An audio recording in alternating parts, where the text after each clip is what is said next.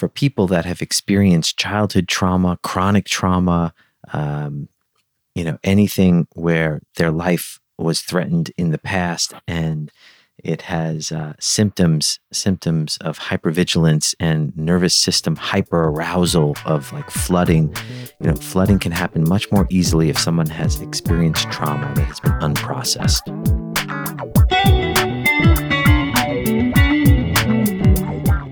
Welcome, everybody, to the podcast, Relationships. Let's talk about it. I'm Prepo Toplitsky. I'm a psychotherapist specializing in relationship issues. Everybody's got one. Partners, family, friends, co-workers, neighbors, relationships. Let's talk about it.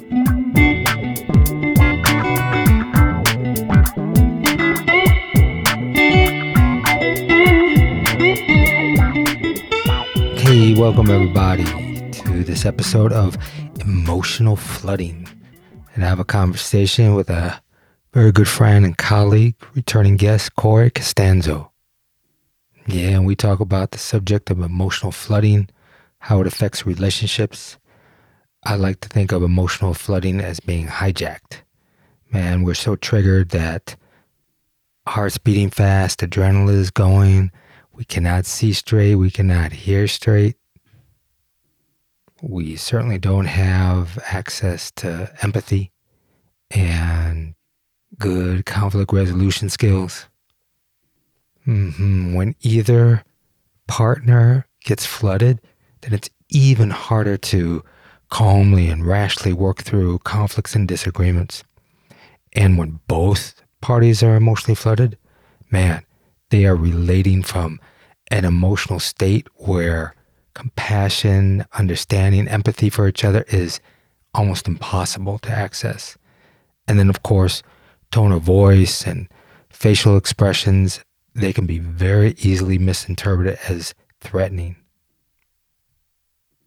So Corey and I talk about some various aspects of how to recognize emotional flooding, what to do when you're emotionally flooded or even when your partner is, and how to transform that energy that you're trying to protect yourself by flight or fight, and instead get some agency on yourself to reconnect in your relationships.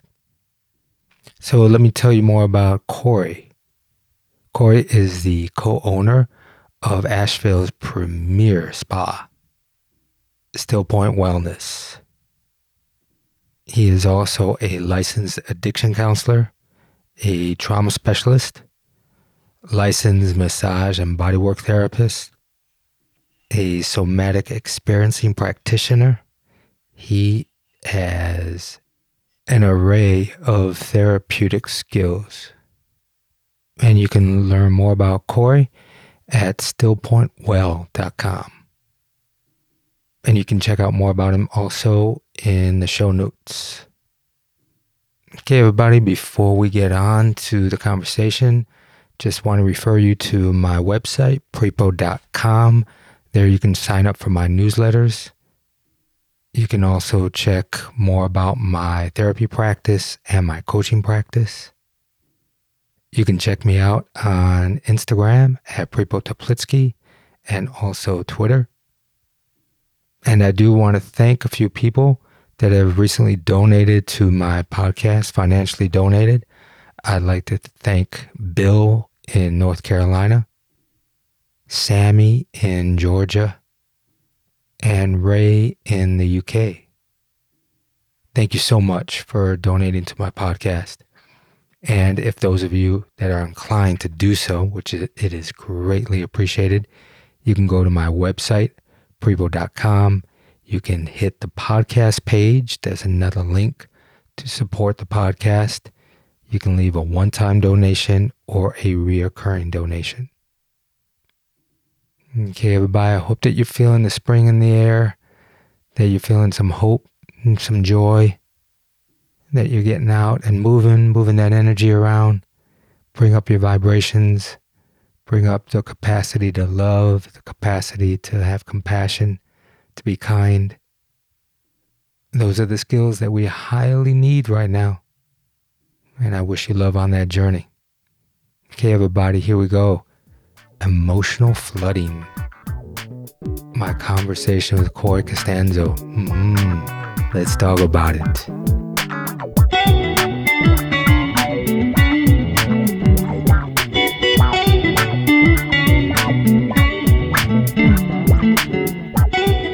Brother, my brother. Prepo, it's so good to be back, my man.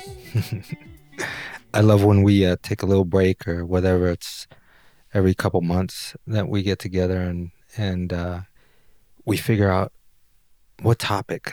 And a lot of times it comes back to some of your bread and butter, which is emotional regulation. I love that.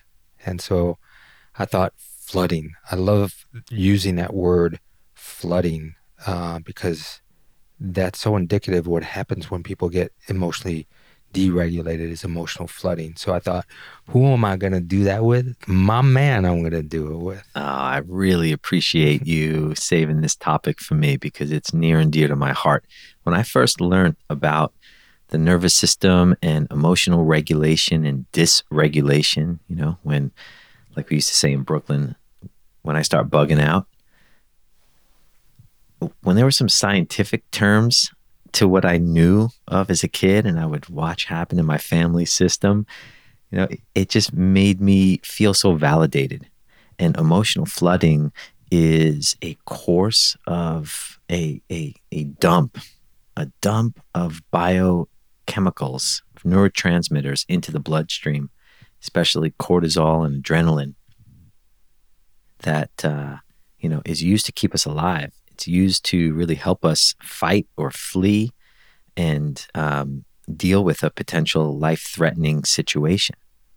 The problem is that we human beings tend to hold on to things and, not have the skills and the tools to clear and to process things, so they get layered on top of each other. And some people, many people, myself included, will emotionally flood sometimes when the going really gets tough.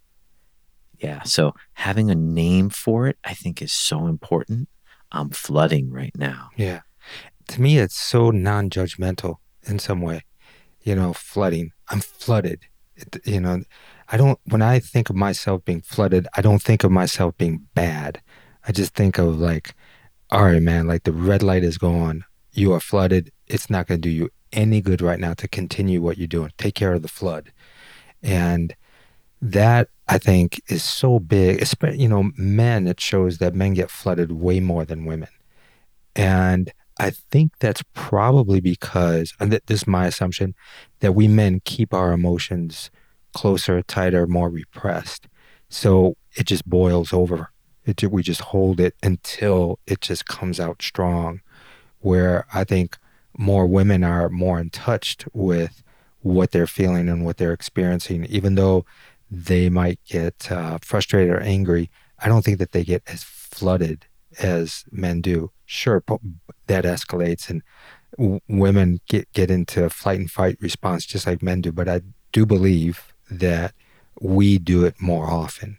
And that's why I hear a lot about with couples when the woman says, you never come back. You usually distance yourself or withdraw, but it takes you so long. I wish it wouldn't take you so long to come back.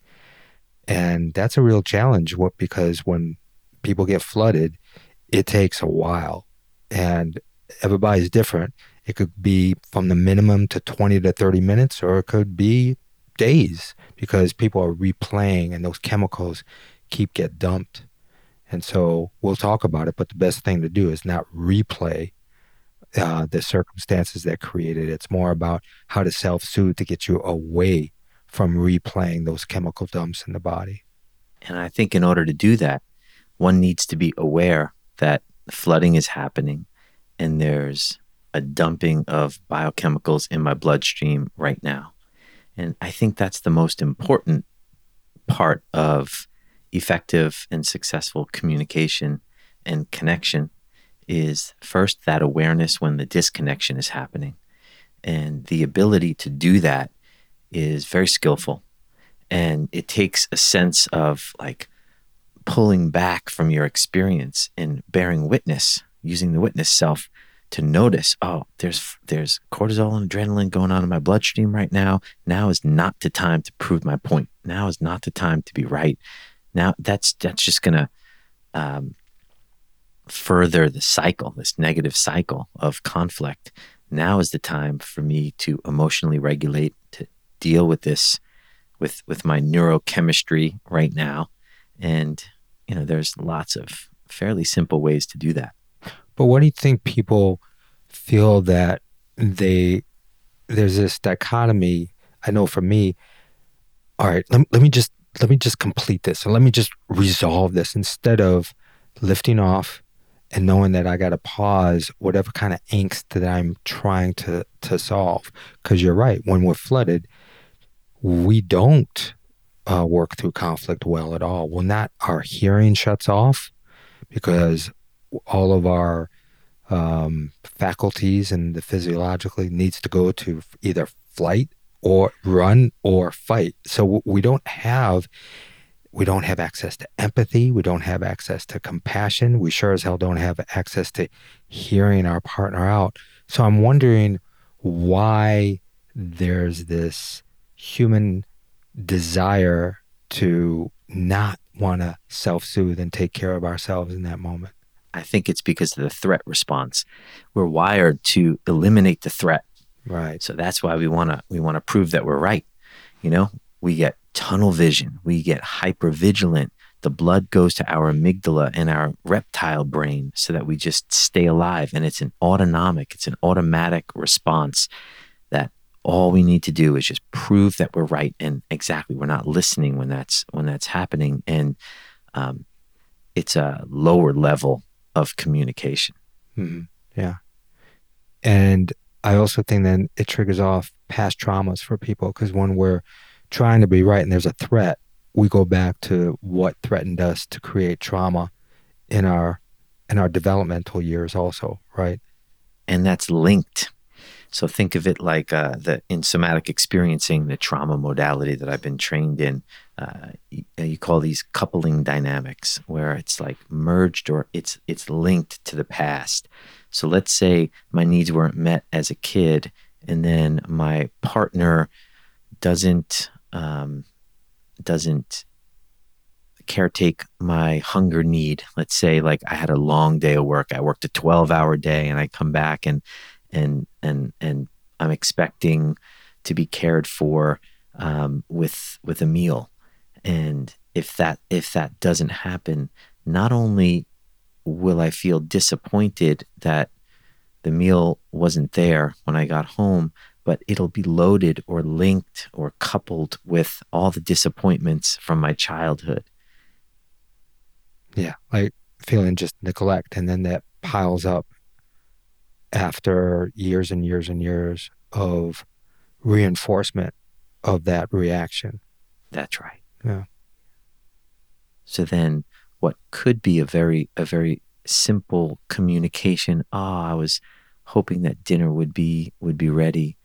What a bummer. All right, maybe we can eat out, or maybe we can order in, turns into a loaded argument and a projection of unresolved conflict from childhood onto the partner. I should start using I statements. Yeah, go. So what happened this morning? What happened yesterday? What happened? So funny that I just did that, huh? Yeah, that's been a common theme that has happened. And like, at this point, gosh, I just love Robin's boundaries. Now when I do that, she's like, hey, just because you're mad at your mom, like, doesn't mean you have to like project that onto me. And she'll just stop me dead in my tracks sometimes. Yeah. So that's one good thing about how to take care of yourself with flooding, is setting boundaries. That's right. So she also doesn't allow herself to get into the flooding game with you by setting some boundaries. Because if she didn't set boundaries, she would just go back and forth, and you would escalate in your flooding. That's right. She's so good at it. I was trying to rope her into this work issue these last few days. That's been really stressful for me. And she has just put up some serious boundaries. She's like, you know what, Corey, I just don't have the bandwidth for that. And I'm sorry, you're just going to have to do this on your own. I'm like, Robin, this is so important. Like right now, I really need help. I really need support. She's like, I'm sorry, listen, I'll help you brainstorm for 20 minutes at 12 o'clock. But other than that, I've got some shit to do today.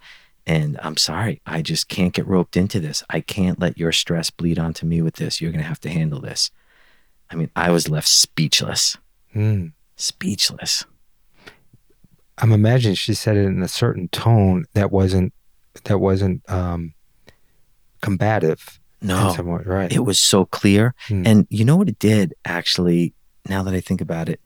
It was so clear that it forced me to think that she was doing the right thing for herself.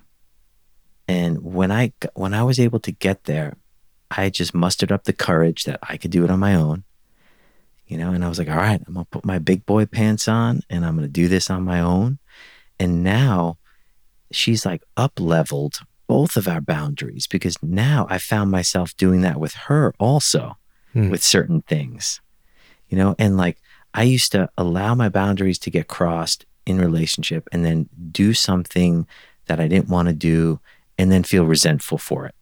Whereas, and she used to do that also, and we kind of like enable each other in that. And then she started holding hardcore boundaries and I started respecting those boundaries. And now I'm holding better boundaries also. So we kind of like up-leveled, as you would always say, our differentiation and our boundaries that we hold with one another. And it's really made our relationship more dynamic and I don't know, more mutually respectful.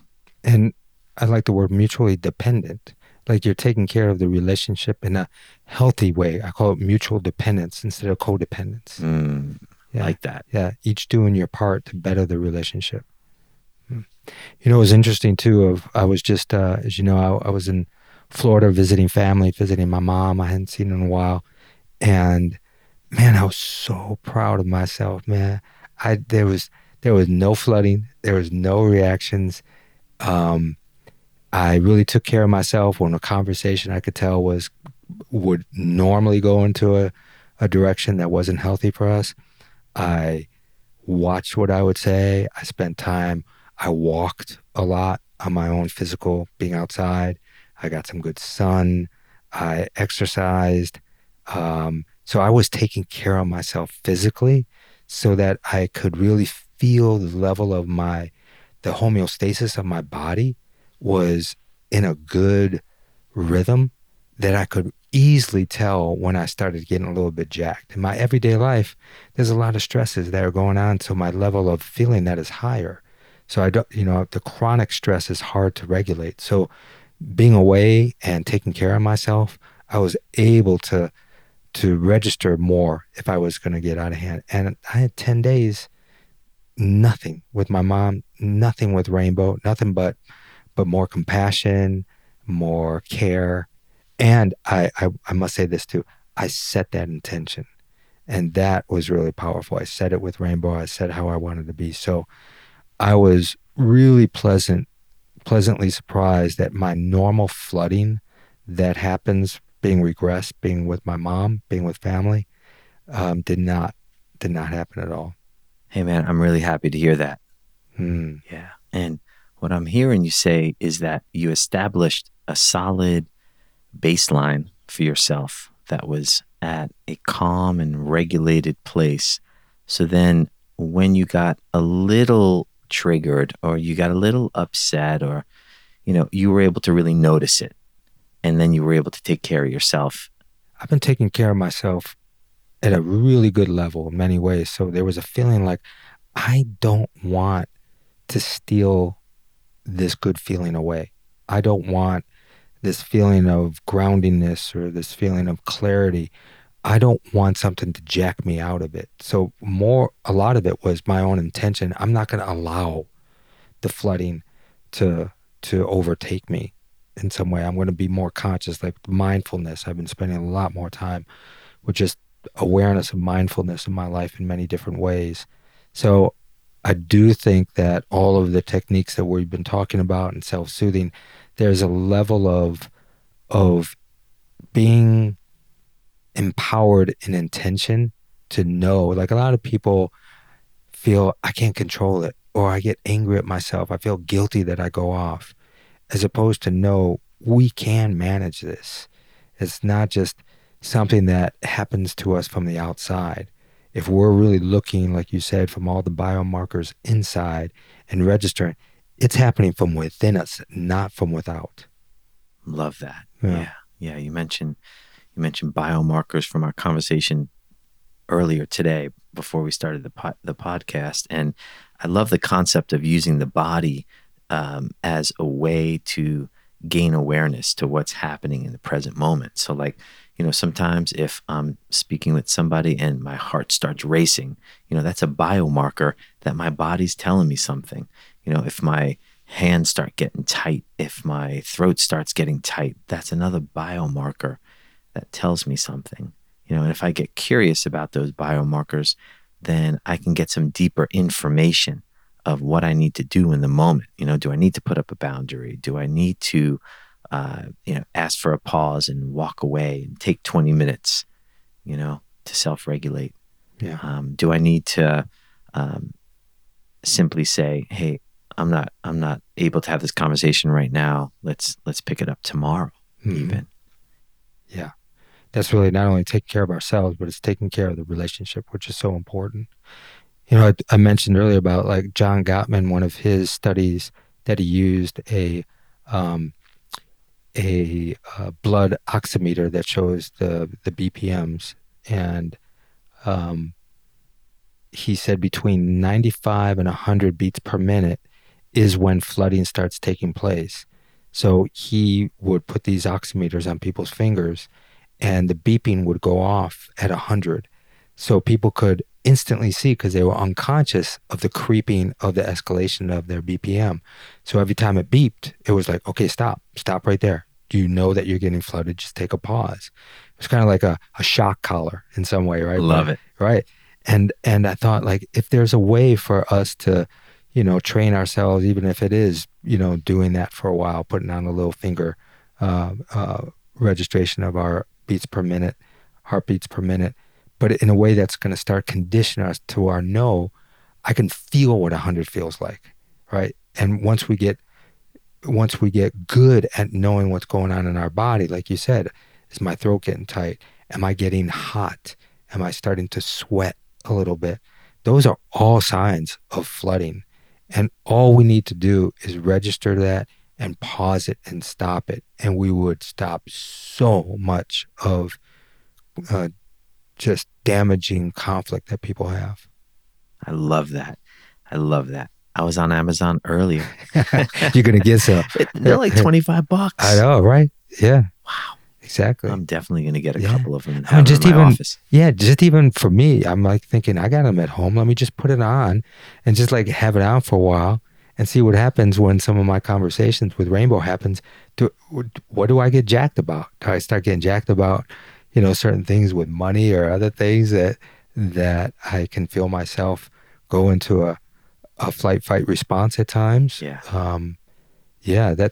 That's just, we just need to know there's so many different biohacks that we can be aware of and registered in order to work internally of our apparatus, that usually, again, we think it's because of these external circumstances that stress is coming at us, instead of it's actually just internal. It's how we perceive our experiences and circumstances. And like you said earlier, since we're animals, we perceive threat all around us. A threat of rejection, a threat of not being liked, a threat of not being loved, a threat of not being agreed with. That takes us all the way back to chemicals of physiological threats. Threat of pissing someone off. Mm-hmm. Yeah. Like a lot of people, myself included, sometimes, like, I don't want to piss somebody off. Like, that's a threat to me. So it's like, if I'm not liked, then that's threatening. I grew up in Brooklyn where, like, if you looked at someone the wrong way, you were getting into a fight. And, I just, one of my coping mechanisms growing up was always just to be friends with everybody. I mean, just naturally, I just moved towards that anyway, but it was definitely a defense mechanism growing up. Here's a funny story I want to share that relates to this. My mom came for a visit recently, and we're in the kitchen where we spend most of our time. I have an Italian family that just loves to cook, shows love through food. And my mom is telling me about this conflict that she was having with a friend of hers that she felt very strongly about. And I noticed that her left shoulder kept going up like towards her ear when she was telling me about it. And earlier in the day, she was telling me how much her shoulder's hurting her. So she asked me for advice on how to handle the conflict. And I said, I don't know about what advice I can offer you in terms of handling the conflict, but I do notice that you told me that your shoulder's really hurting you, that you might have to see a physical therapist. I also noticed that all throughout this conversation, your shoulder was rising up and tensing. And she's like, what are you talking about? And I was like, all right, let's just keep talking about this and I'll show you. I'll point it out in real time. She's like, all right. So we start talking about the issue again. And sure enough, within like 30 seconds, the shoulder starts going. So I just pause her and I'm like, look at your shoulder right now. And she looks down at her shoulder and she's like, whoa. It was totally subconscious pattern. And I noticed that happening so often in my own body and in people that I work with, is that the pain in their body is directly linked to the subconscious patterns of tension that they have when they get flooded, when they get angry, when they get upset, or even more so flooded. All right. Because those emotions that correlate with flooding cannot happen in a relaxed body. Those emotions can only occur in a tense body. Anger and frustration, I cannot feel that if I have a relaxed container. It doesn't exist. It only exists when I start to creep in tense and contraction. And I think that's a real awareness that people need to understand, is what's happening when my body contracts. Like, where do I contract? My shoulders tense to my cheeks and jaws and teeth? Do I start to clench? Do I start to clench my hands? Me, I'm a buttocks holder.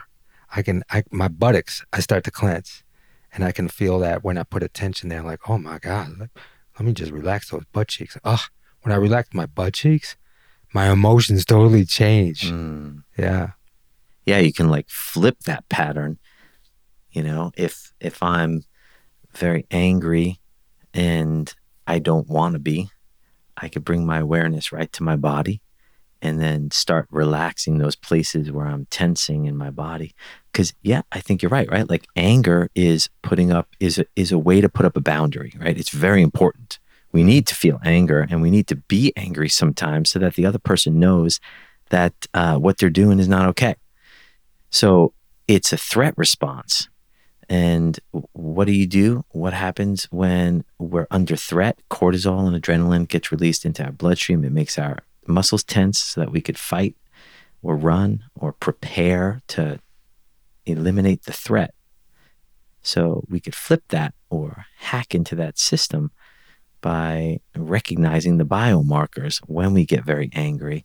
Because really, anger and eliminating the threat is great when your life is in danger. If there's someone coming at me with a baseball bat, that's really trying to hurt me, I've got to mobilize some serious defense, or offense so that I can take care of the threat. But if it's my partner and we love each other, there's just no reason for conflict to result in it's not life-threatening conflict. It's like. So a lot of that, I think, is also us working on ourselves, of not feeling that our ego is threatened all the time. Like, I'm not good enough in your eyes, or I didn't do it right in your eyes. Yeah. And a lot of men go through that aspect of, they hear complaints as criticism and they think that they're not enough. and then either they shut down or they get more angry and blame because there's a threat to their feeling of adequacy. That's right. To their And ego. yeah, exactly. Yeah. To their existence, to their reality of themselves. And that is threatening. Also, I just had a good thought. It was with PTSD, right? It's trauma. For people that have experienced childhood trauma, chronic trauma, anything where their life was threatened in the past, and it has symptoms of hypervigilance and nervous system hyperarousal of like flooding. Flooding can happen much more easily if someone has experienced trauma that has been unprocessed. Yeah. Because the body is a container to hold the activation of the threat response is much smaller. And so therefore, like more people that have substance abuse issues and addictions, which mainly stems from trauma. As a coping mechanism. Right. Yeah. So they're going to be more apt to also flood more. Is that right? Absolutely. That's right. Right. Because their nervous systems and, people that have experienced trauma and people that have used substance or abused substance as a way to cope and feel a certain way, their nervous systems are hardwired, to need the substance in order to self-regulate, right, or in order to feel pleasure, right? So that's their self-soothing mechanism. Yeah, that's right. Which is not healthy. No, it's not healthy, because then those times when they're not under the influence or, using the substance, they can be very quick to anger. They could be very, very depressed, or not, not being able to self-regulate with just a breathing tool or a mental kind of tool of, everything's going to be okay or something like that. And I imagine that creates a lot of anxiety if they know the only way that they self-regulate is through a substance, and then they're thinking about the substance. If they don't have the substance, or they'll use the substance in an inappropriate environment in order to feel that they're in control, or that they can control the self-soothing of their anxiety. Yeah, yeah. What about I mentioned earlier your thoughts again of with people that are using substance, is the substance of our internal adrenaline and cortisol, do people get used to that and almost addicted to that chemical? Absolutely. There's really no difference if the chemical is coming from an external source or if it's coming from an internal source. Think about like adrenaline junkies, right. People that need to do high risk sports and activities. They really crave that hit that they get from doing that activity at the expense of the risk. Yeah, so more people that have risky behaviors, some of it is the internal addiction to that chemical hit. That's right. Wow. Yeah. I also thought about this too with, I think I read the sentence, something about like with kids, when kids are deregulated, it does not do the parent any good for them to be deregulated. When you have deregulated, you mean dysregulated? Yes, thanks. Okay. Dysregulated. So dysregulated child that is throwing a fit, having a tantrum. Yeah. The best thing a parent can do is to regulate themselves in order to help regulate a dysregulated child. And I'm thinking that when one's dysregulated, it's a repression that goes back, and they're dysregulated in a childlike state. And the best thing that partner could do is regulate themselves in order for the dysregulated partner to be able to regulate. So for parents out there and partners, I mean, working on that with your kids is probably one of the best gifts that you can give your kid, is when they're dysregulated, for you to regulate so they can help regulate themselves in the presence of your regulation. That's right. That's right. It sets, the parents are supposed to be the master regulators of the family system. Supposed to be. Supposed to be. Right. Yeah.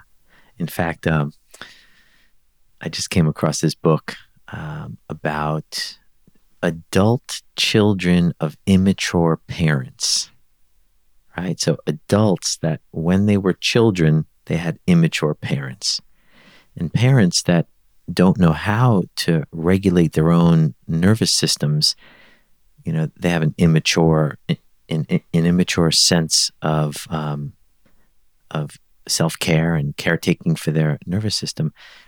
That makes a family system disorganized, and it becomes very challenging to have consistency and for children to shape their nervous systems in a healthy way if the parents aren't able to self-regulate. Yeah. Does that stem, or do you want to say something? Well, what I just wanted to say was, I don't think that there should ever be yelling in a family. Like, I just don't think that there is place for that. I think if there is yelling, that's a form of violence, and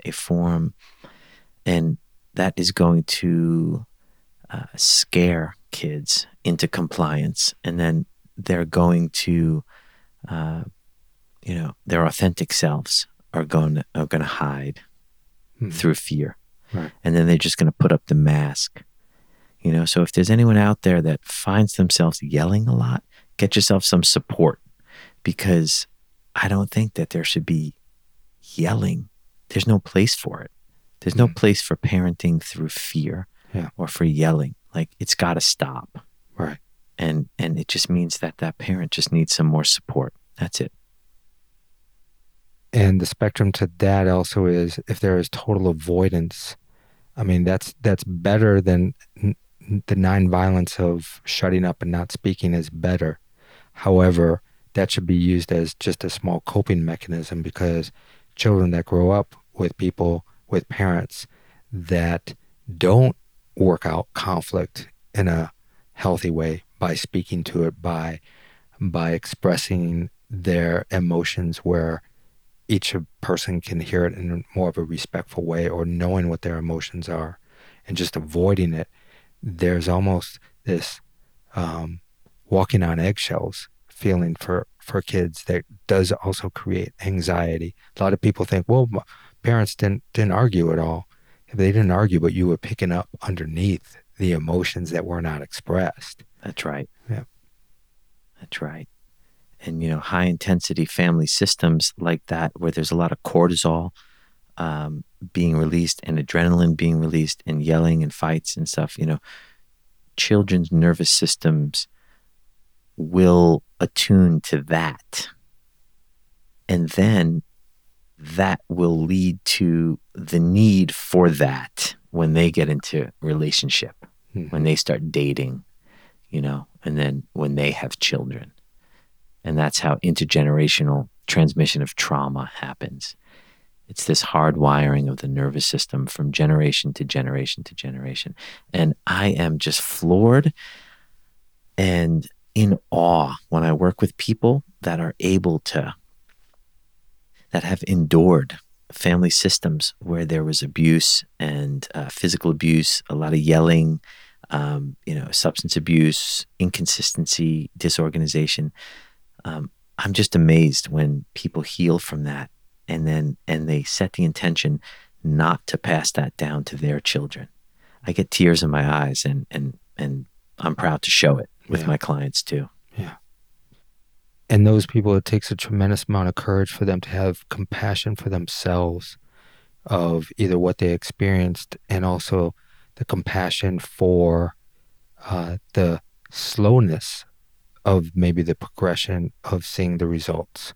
Like, to continually have the compassion to stay with that determination to not continue to pass it on, as opposed to people that berate themselves or judge themselves when they slip or when they can't do it or when it's so hard.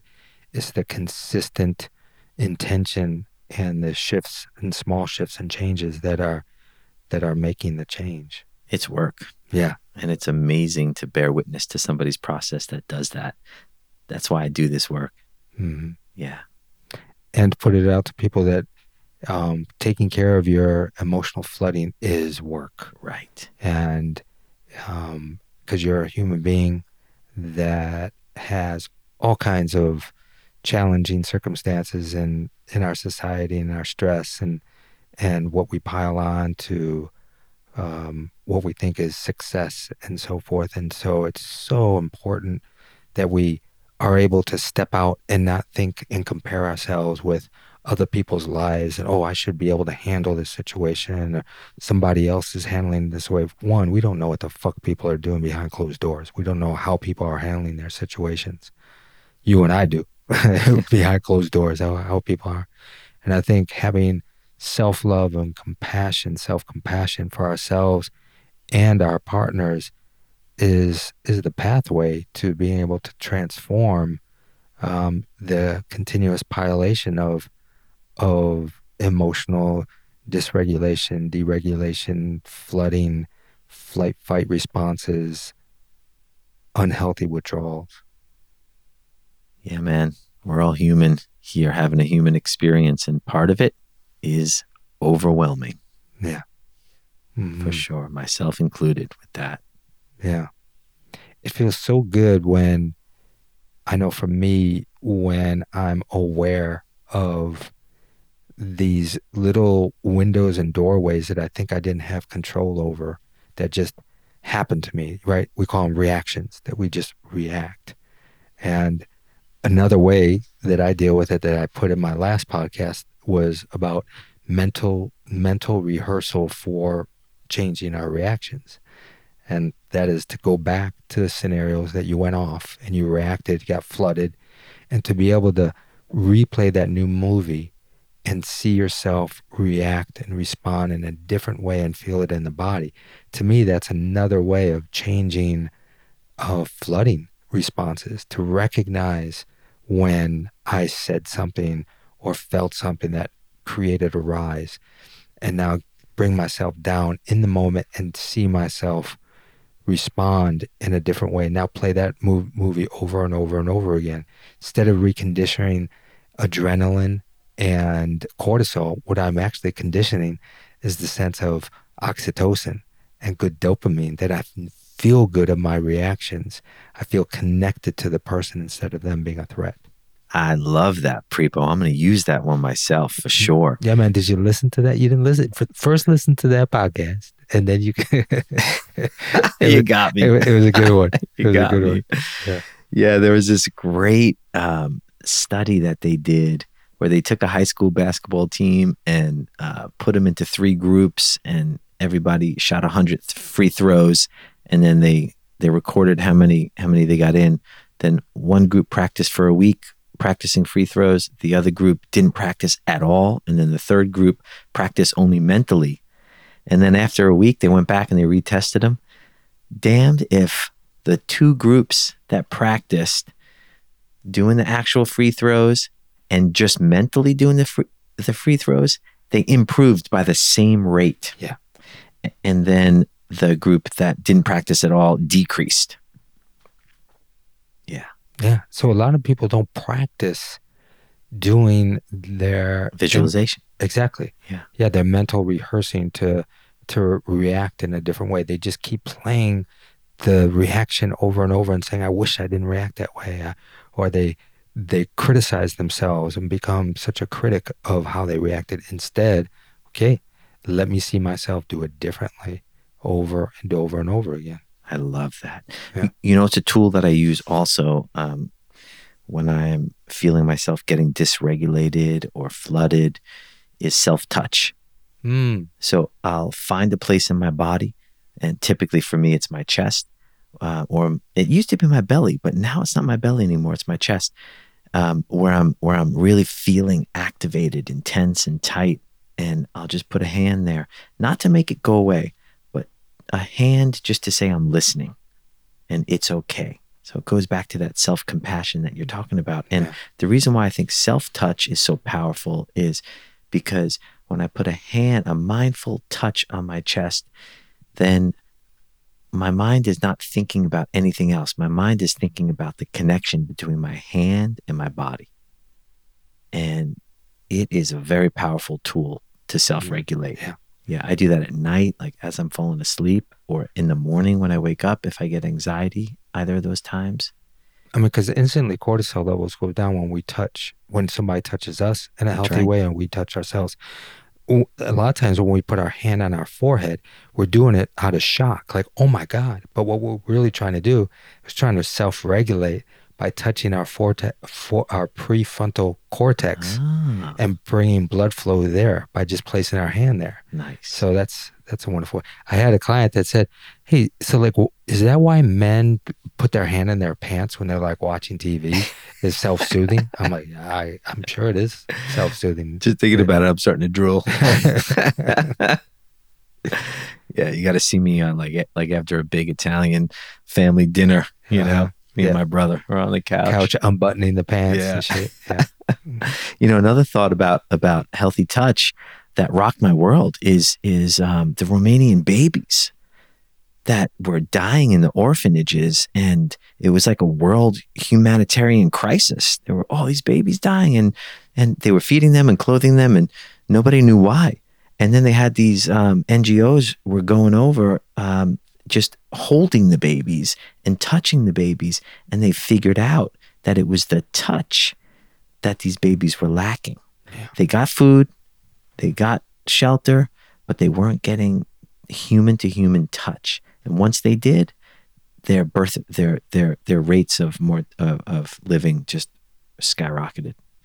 You know, you might know this. A friend of mine that was on podcast, Sam Del Vecchio, he's a somatic experiencing practitioner, and he was part of a group that would go through, I think it was through the disaster part of the government, FEMA, and the recent hurricane. I think it was in Fort Myers, and their sole purpose, to have practitioners, was to go around and just walk up to people, make contact, and then when it felt appropriate, to touch them. They were in such trauma he said it was incredible how it just wiped the whole city.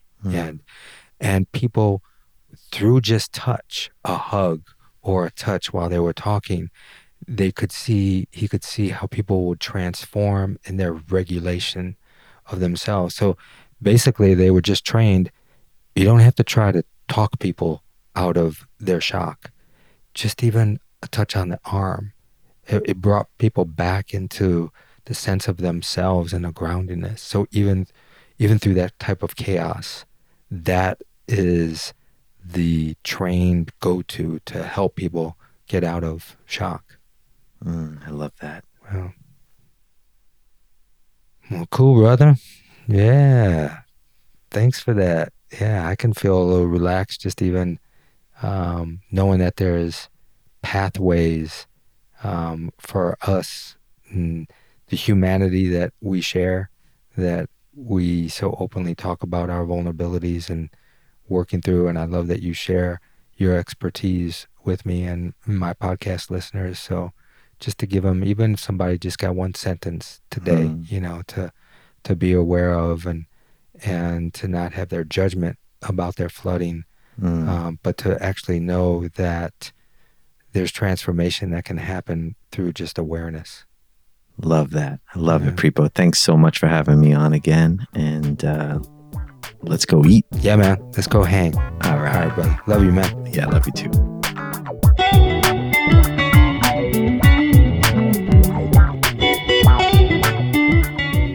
Relationships, Let's Talk About It, is a production of Heartshare Counseling and Consulting, PC, of Asheville, North Carolina.